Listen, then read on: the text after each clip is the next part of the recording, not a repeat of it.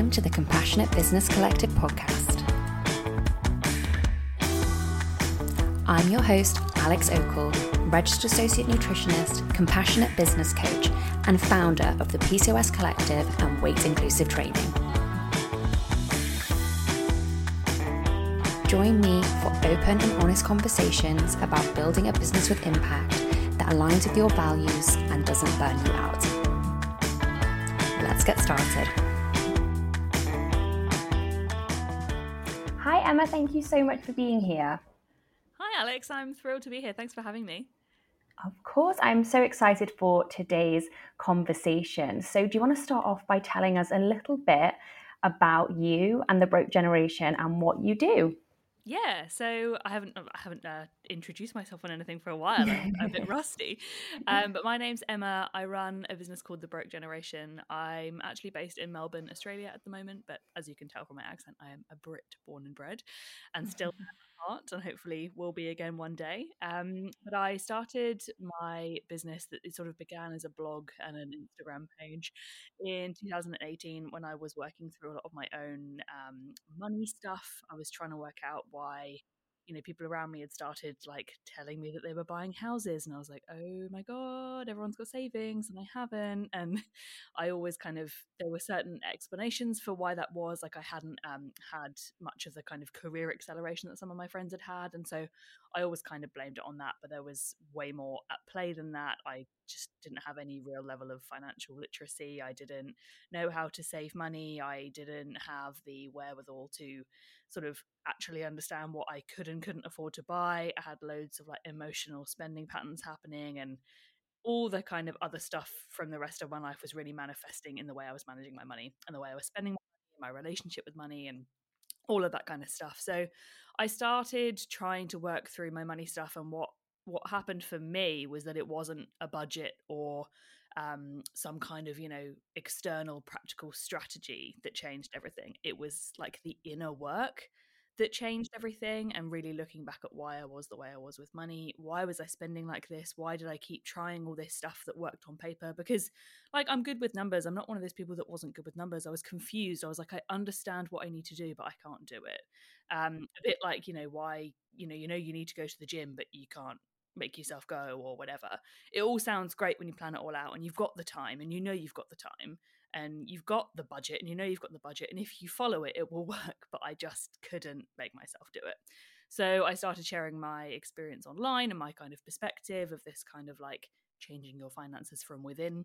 And that's really kind of what I went a bit broader at one stage, but that's really what I've niched down into now. I'm studying financial psychology as well to kind of tighten that up and learn some more like evidence-based and research-based ways of helping people do this. And now I just kind of share across my podcast, social media, and workshops and guides and things like that, how other people can feel more financially confident from the inside as well. I love it. And I think that's so important because, like you said, a lot of us have the tools and the resources, or we can easily find them online. But we've tried it, we've tested it, and maybe it hasn't made the impact we were hoping. And yeah, like you said, it is that inner work that we also don't want to do because it is really hard and it gets really emotional and intense.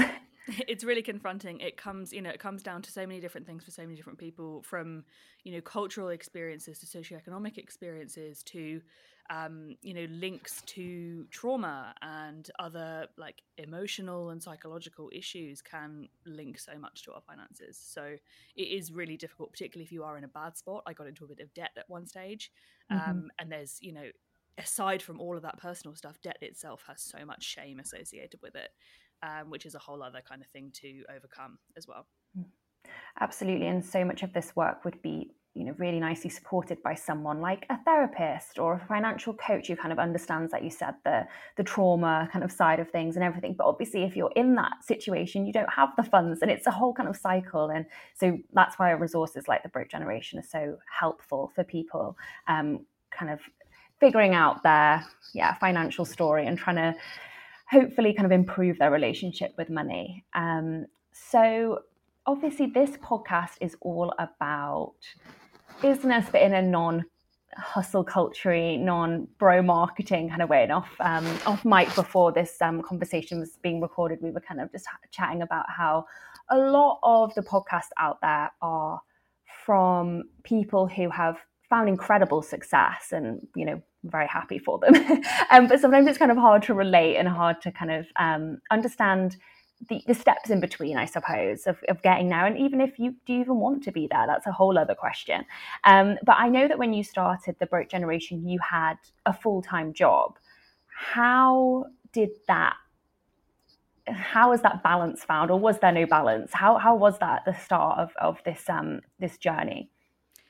Yeah, it's such an interesting thing to look back on. So I've only recently, in the last 6 months, it's August, 8 months, gone full time with this. So this has been a side hustle since the very start, and it wasn't my only side hustle at the time either.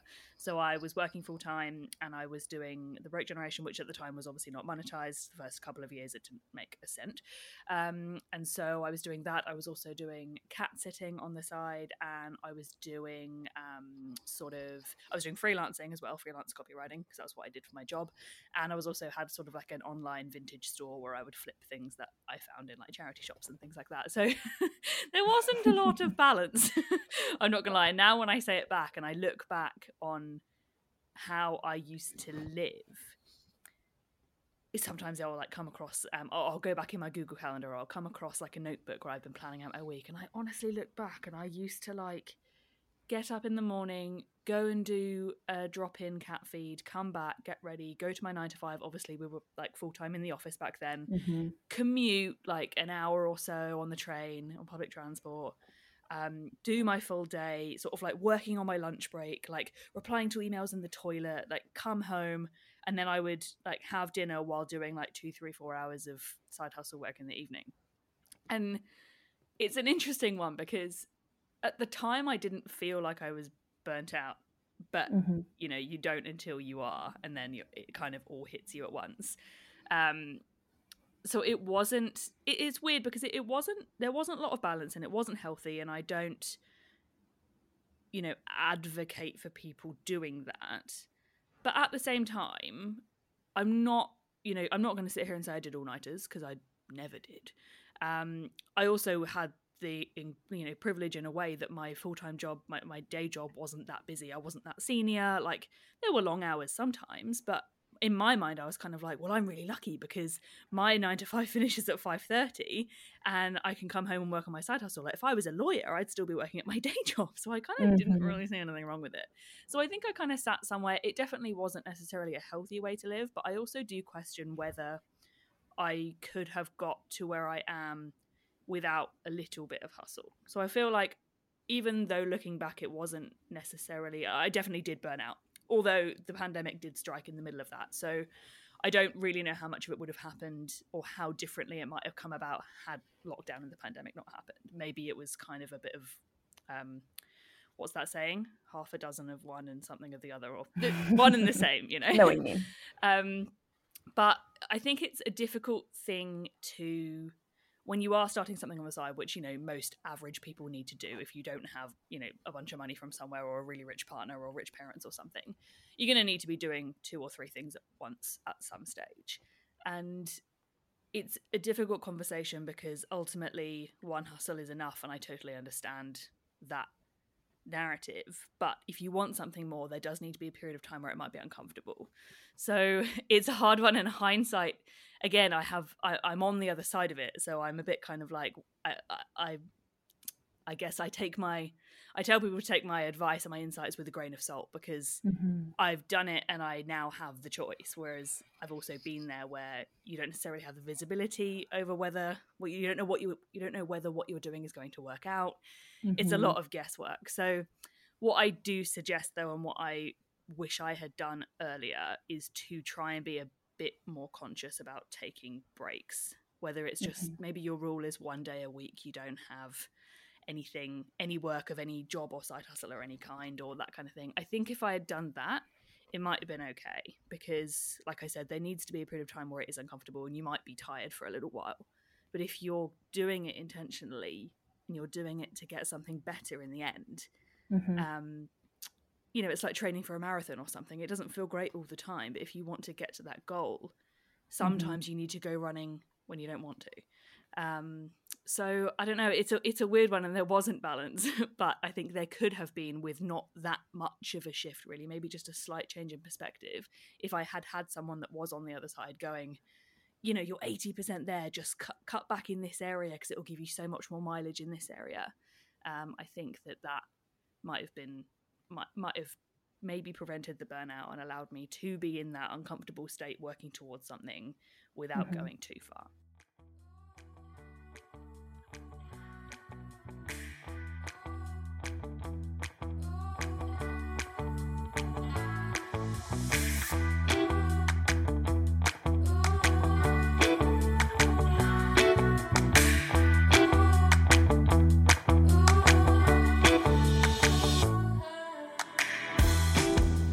One way you can work with me is through a 90-minute intensive compassionate coaching calls. These are intensive one-to-one sessions to deep dive into your business and create a strategy to reach your big picture goals. I can help you at any stage of your business and with any challenges you may have. I love starting, building and growing businesses to create consistent income months and provide more inclusive and compassionate service. So using my Slow Business Framework, we will center your business on abundance, transparency, and inclusion. And together we can create a business that you're excited about, prioritizes your mental and physical health, and allows you to fully support your clients or customers, all while building a life you absolutely love. I can't wait to help you. Use the code STRATEGY for a discount this September. And head to alexokol.com/intensive for more information and to book in. That's alexokol.com/intensive.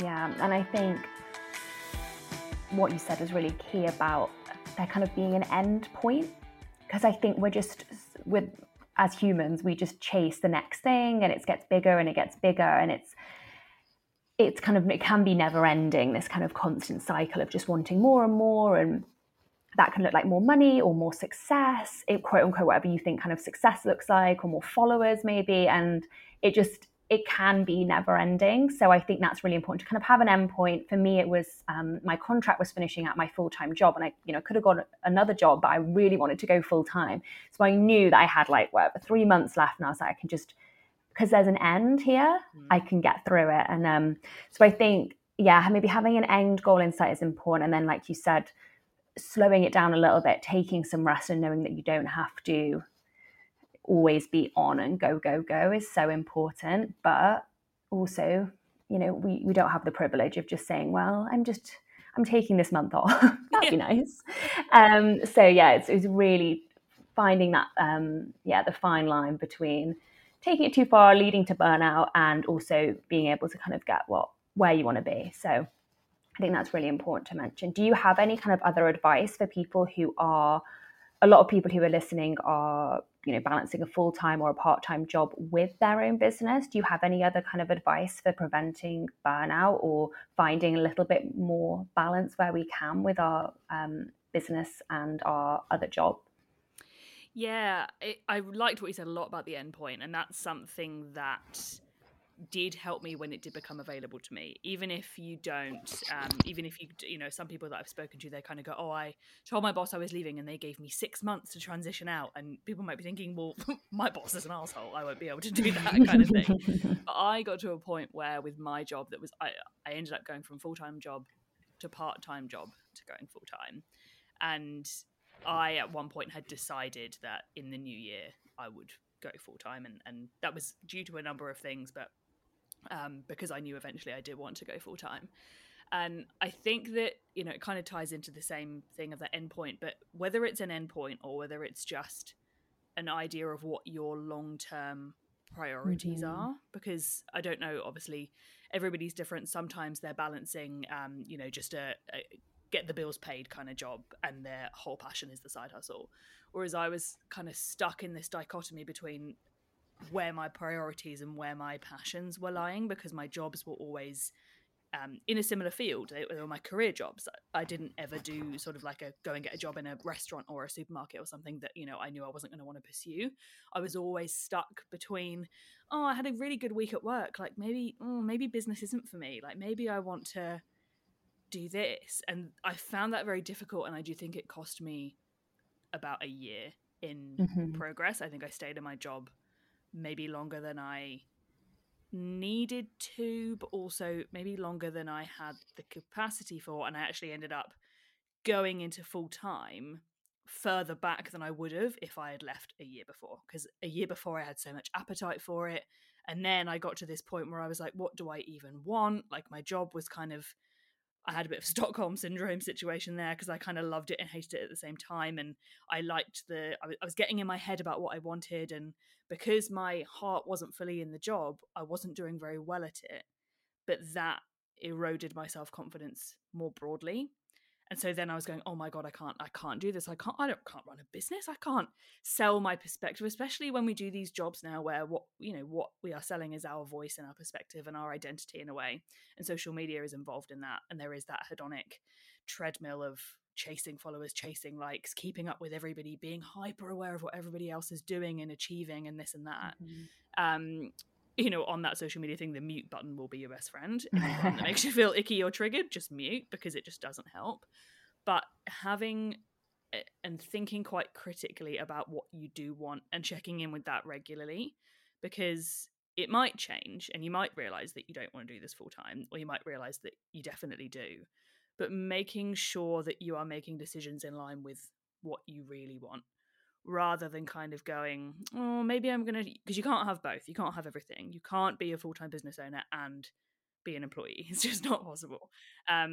So being quite consistent with keeping up with how your priorities are changing and trying to make decisions focused on what you want long term, even if it feels counterintuitive in the moment, if it lines up with what you want long term, I think that is quite life-changing, because like I said, I did not do that. I got all my priorities confused, and I wound up, you know, starting my full-time business journey from not where I wanted to start from at all. It was like from a real place of lack, from a real place of like trying to rebuild and trying to show up and trying to kind of like scramble out of this hole. And that made it really difficult, both like mentally but also financially, because I was, you know, rushing to, you know, you've got to get your bills paid, you've got to make money. And then you're in this kind of like desperation state where you're kind of like, oh my God, everything that goes wrong feels like it's failure. And yeah, it's a bit of a convoluted way of saying it, but keep your eye on what you believe you really want. Yeah. And I also think, yeah, keep an eye on what you want, what you do want, but also it is okay if that changes, because sometimes it will. You know, I think we have this big idea of wanting to run our own business, but it's really hard, and sometimes it's not fun, and sometimes we may have to say, actually, employed life isn't so bad. And you know, I think it's important to recognize that not everyone wants to necessarily go full time, and I always have to check myself when I'm kind of chatting about business. I'm like, some people just want to do it as a side hustle or, you know, a side business, and that's absolutely fine as well. But when you made that full kind of move to working full time for yourself, you kind of already mentioned that you maybe didn't feel quite where you wanted to be when you did that. But were there any other challenges that you kind of didn't expect, or that, yeah, it looks like there might be. I'm laughing off camera, off air, sorry. Yes. So many challenges. It's so different to what I expected. And while I think having the business as a side hustle first is not only a great way to start, but it's, you know, for most of us, it's the only viable way to start, right? Unless you're going to, you know, save up every dollar. But even then, you need to be kind of reinvesting in the business and this and that. But the financial side of it, I found really interesting, because when it's a side business, the way you view the financial side is totally different. You know, even if you are even if your job doesn't, pay all your bill, even if it's not all extra income, there is some element of you view all the income your side hustle makes through this lens of being supplementary in some way. It's either for some people their day job pays all their bills and their side hustle is just extra income, and one day they go full time and they're like, oh god, I have to live off this now. I was sort of somewhere in the middle, that my day job paid most of my bills and I topped it up, and then the extra bit was like my savings, and obviously paid to keep the business running and that kind of thing. But what I am still now 8 months on still getting my head around is the mindset around the way I view the money coming in. Like, suddenly when you're running a business, the way you see numbers is completely different. You might bring in a £10,000 or $10,000 something month job, whatever, however you earn. And when you're in an employee mindset or a salary mindset, $10,000 or pounds is loads because it's a big number. It's it's 5 figures. Everyone's chucking around 5 figure, 6 figure, 7 figure, this and that. And especially in dollars, where like the Australian dollar is like double the pound, so you're working with bigger numbers a lot of the time. But you're also hearing voices from the UK and the US. So a 6-figure month in the US is kind of easier to achieve in Australia because the numbers are so much higher. So I don't know, that's just a weird thing that I've noticed. I'm like, 5 figures, but 5 figures in dollars. And then trying to do the mental math. But just I've noticed that the way I see money coming in is so different, because I'll be thinking that should be loads of money. Why am I still not making a profit? But you're paying running costs, and it's not just the running costs, there are sporadic costs, and if you want to level up in something or upskill in something, or you want to get some new equipment, it's all got to come out of that. And I've really found that I have to, particularly when deciding how much to charge for things and connecting that to your self-worth as well, you might be kind of like, god, I can't charge $1,000 for that. Like, I'm just me, am I good enough to charge that? But then it's kind of like $1,000 in a business context is not the same as, or $1,000 in a revenue context, is not the same as $1,000 in a salary context. And sometimes I'll feel really guilty because someone will say like what their, daily rate is at their job, and it'll be like $300 or something, and I'll be kind of like, oh my god, like I'm a failure because I'm charging $600 or whatever, and that's so much more than that. But you don't get that every day. There's no perks or sick leave or insurance or anything with that. It's just, I've noticed that the way I look at money and numbers has completely changed. And you need to be so much more comfortable with much bigger numbers, because you can bring in £100,000, but you still might only take home £30,000 profit. And especially if you're at the moment, for me, I'm at this point where I'm investing a lot of money in study and equipment and an office and this kind of stuff, so the profit portion is very low, but I've noticed it ties a lot to my self-worth, and also like tying into the financial kind of mindset side, coming from a place where I've really screwed up my finances in the past. It's reminding me of that, because I'm kind of, I might be using a business credit card, and I might be owing money on something, or looking at a lot of bills coming up and thinking, oh God, I hope I'm going to earn enough to pay them. And it reminds me of when I was trying to get out of debt. And I feel like I've gone back to that place, but I have to keep reminding myself that it's not the same thing, because I'm consciously buying equipment to run my business. I'm not, mindlessly spending on stuff that I haven't really thought through or that I can't really afford. But the sensation in my mind and in my body is quite similar, and that's been really confronting. Yeah, definitely. No, I didn't realize how expensive a business was to run. That's been a massive revelation for me. And I think when I sometimes speak to friends who don't have their own businesses and kind of they see, like you said, like courses you're putting out or your day rate or whatever, and they think, oh my God, you must be rolling in it. It's like, it's all gone. It all gets sucked up very easily by the running costs. So very much resonate with that. But it's really interesting to hear that you're kind of feeling that, I don't know, scarcity mindset. I'm not sure that's the right word, but it's that feeling of just like uncomfortable when investing in your business. And you can rationally say, I know that it's going towards the right things. I need the equipment and I want to level up in this area, but it can be terrifying, and you feel so responsible when it's a business as well. It's bigger, and it feels a lot bigger. It really does. And it really is that scarcity thing. And, I'm not offended by anybody thinking that that's what it is. It absolutely is that, and it's this kind of wound from before that I'm really having to work on, because it is so linked to self-worth. There's not only the logistical fear, because there is that point in business where maybe I got to this point the other day where I haven't been for a while, where I've got no outstanding invoices. And from a cash flow perspective, that's really good, because it's because I've got clients that are paying me on time and I'm not chasing unpaid invoices. I haven't got any bad debts or anything like that. But looking at my thing and being like, incoming 0, there's the logistical fear of like, okay, I need to you sort of starting over again very regularly, unless you've got a business that is kind of built on recurring income, but that's very difficult to get to. You find yourself almost feeling like you're starting over again, and you have to have so much trust that the work is going to come, and so much trust that clients aren't going to run away and leave you. And that, that ties into so much like abandonment stuff on a personal level as well. And so much self-worth stuff if you've been in financial difficulty before, or if you made financial mistakes in the past. It really is kind of like, oh my god, am I screwing this up? Is this like slipping through my fingers? Am I going to lose this? Especially if you're using savings or whatever to fund the business while you grow it and stuff like that.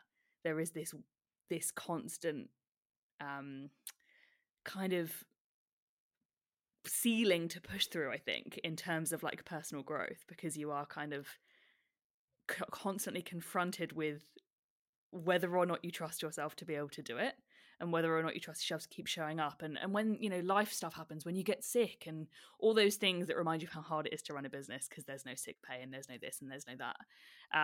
Those things can really kind of compound on you.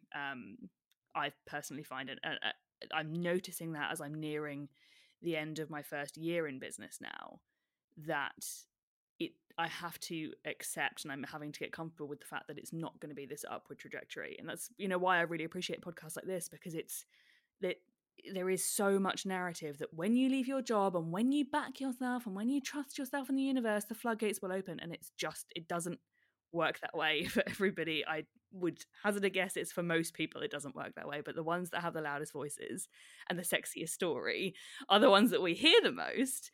And then you think that it's you, and then you think, god, did I leave my job too early?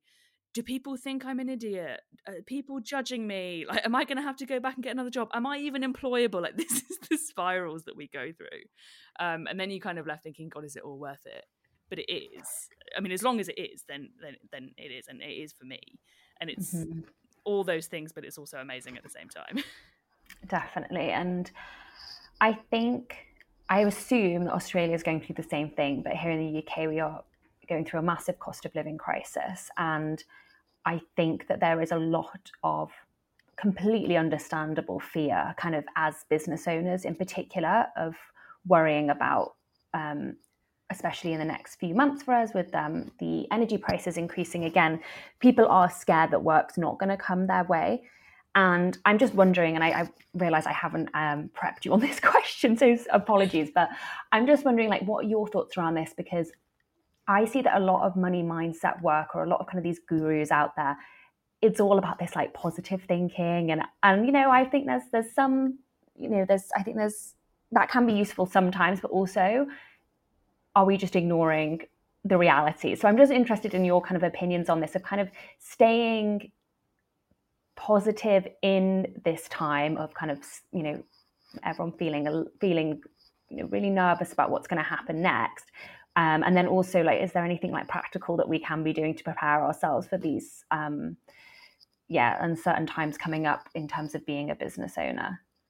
Yeah, it's a really interesting point, and it is the same here in Australia in terms of cost of living, interest rates and that kind of thing. Inflation is not quite as high in terms of the absolute figures, but it's manifesting in slightly different ways over here. Like, fruit and vegetables in the supermarket are extortionate, and they're usually about 4 times the cost of the UK anyway, and now they are just bonkers. I saw that on TikTok.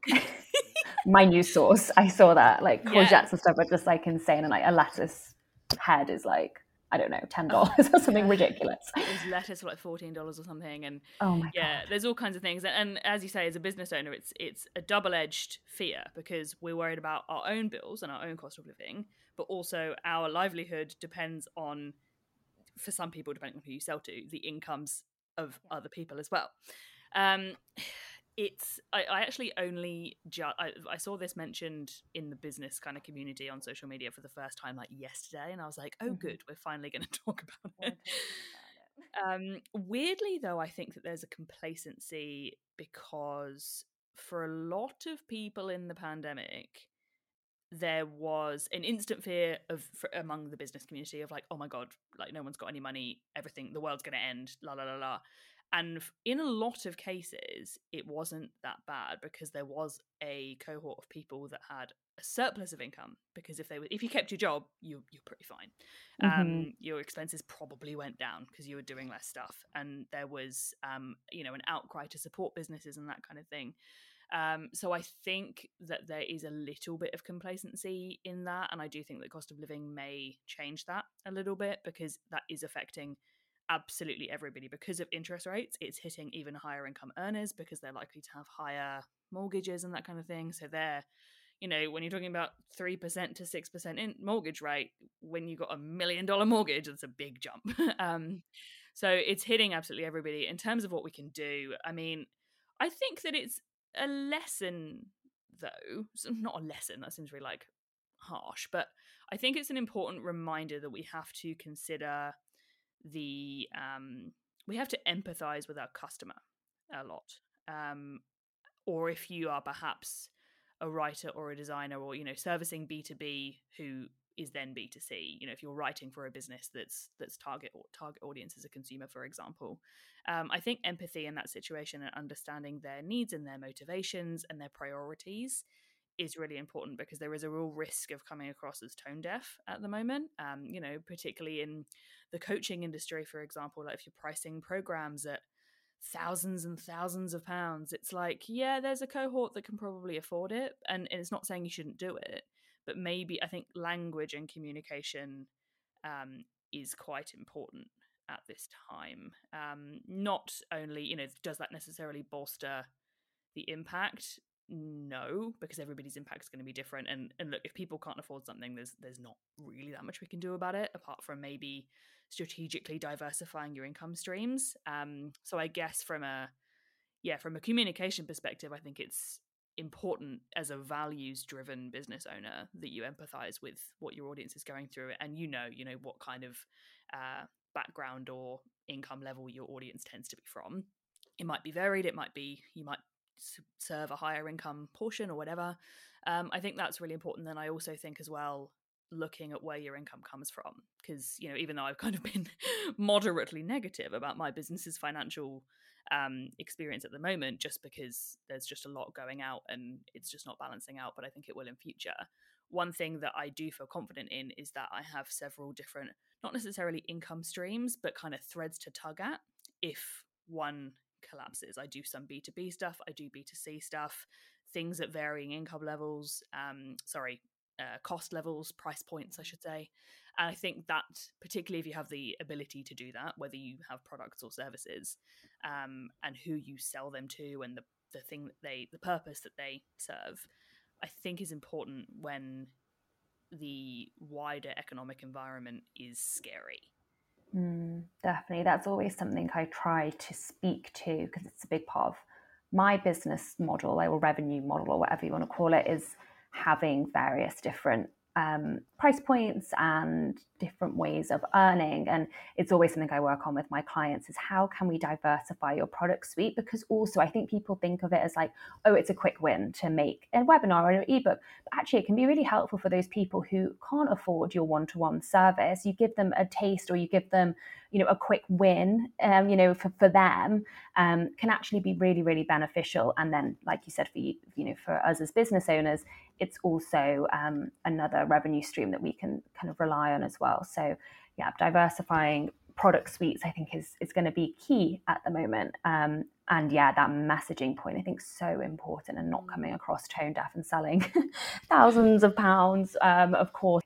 We've spoken about it throughout kind of the whole podcast, about money mindset and our relationship with our finances. But a lot of the advice that's out there, or the books, are quite, I don't know how to say it apart from like woo-woo, they're quite like spiritual, which is fine and it has its place. And like, I think could be really interesting and like fun to lean into that side of things.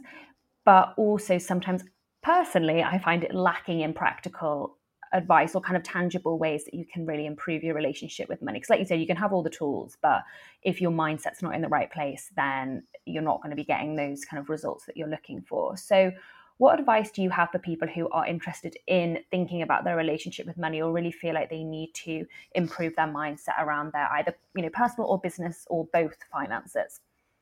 Yeah, it's interesting you ask about money mindset, actually, because I've been thinking about how this term has kind of evolved in recent years. And I think that, and I try not to use it actually because it does have, not because I dislike it. I think that I identify with it in a different way.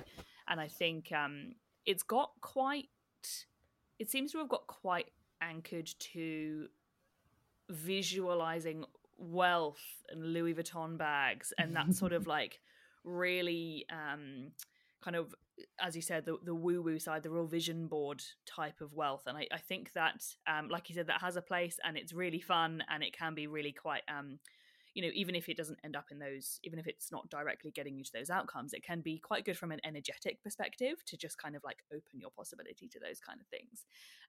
But I think personally, I think that the real change comes and that the building blocks to get to that point come from unpacking your financial beliefs and your financial behaviors, your everyday financial behaviors. Like, wealth creation is great, but we can't get to that until we have established really positive and really healthy financial behaviors, and all that starts with our financial beliefs.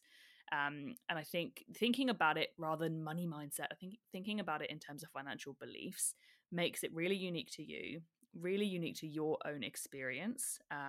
Culturally, socioeconomically, gender as well comes into it a lot, your own upbringing, the way you experienced money when you were a child, the way that money's played a role in your life, the financial experiences that you've had. I think thinking about, if someone said look back over your life, and you might think, you might have a series of memories, trying to link money to all those different kinds of things, even in ways that money might have nothing to do with it. People might go, what's your happiest memory as a child? And you might go, oh, I was out with my mum and dad and my brother at the zoo, or something like that. Seeing if you can link money to any of that. What were those experiences of going out and doing activities as family?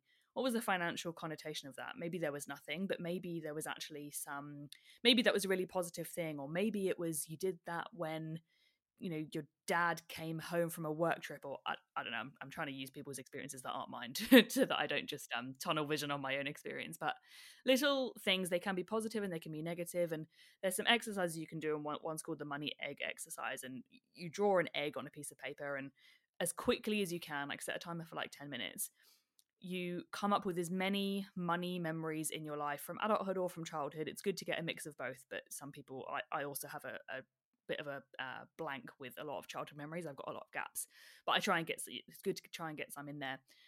Note down as many money memories as you can, and whether you jot it down or you do a little symbol of what it represents, and then sort of section that off so you get like a patchwork in the egg, working all the way up to the top until you filled it, of different experiences, and then going through and picking out commonalities. Because when you've done it in sort of quite a almost unconscious way, because you've done it very quickly, you're not sort of thinking, oh, I need a positive one now, oh, I need a negative one now. What you're doing in that environment is bouncing from one to the other. So everything you come up with, because you're trying to do it as quickly as you can and in a constrained period of time, each one is going to kind of lead you to a next one. And the order that you come up with them in will probably tell you something. And I did this one recently, and I came up with, I uncovered that there's a big kind of shame thread in my own kind of financial experience. And there's, a bunch of stuff behind that. And you can do it several times and come up with different things. And maybe sometimes you do all negative and all positive and see what comes out of that. But that's just kind of one way of starting to look at how money has been an undercurrent in other things that feel unrelated. And that can form all these deeper beliefs about money that then may point to kind of more surface level beliefs. And I think particularly as women in their late 20s and 30s, there's a real there's a lot of links to things like diet culture and beauty standards.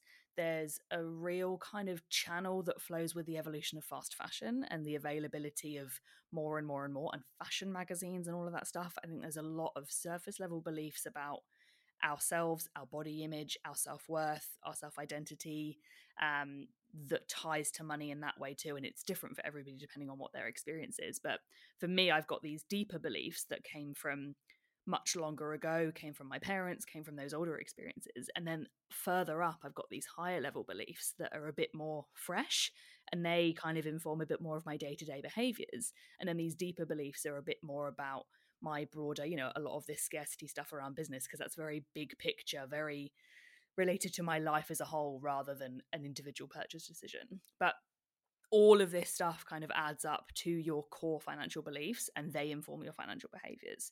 And I think that dealing with money mindset, when you can look at making those more positive, you can then focus on building positive financial habits, living in alignment with your values, understanding how to use money as a resource to live a life that you want.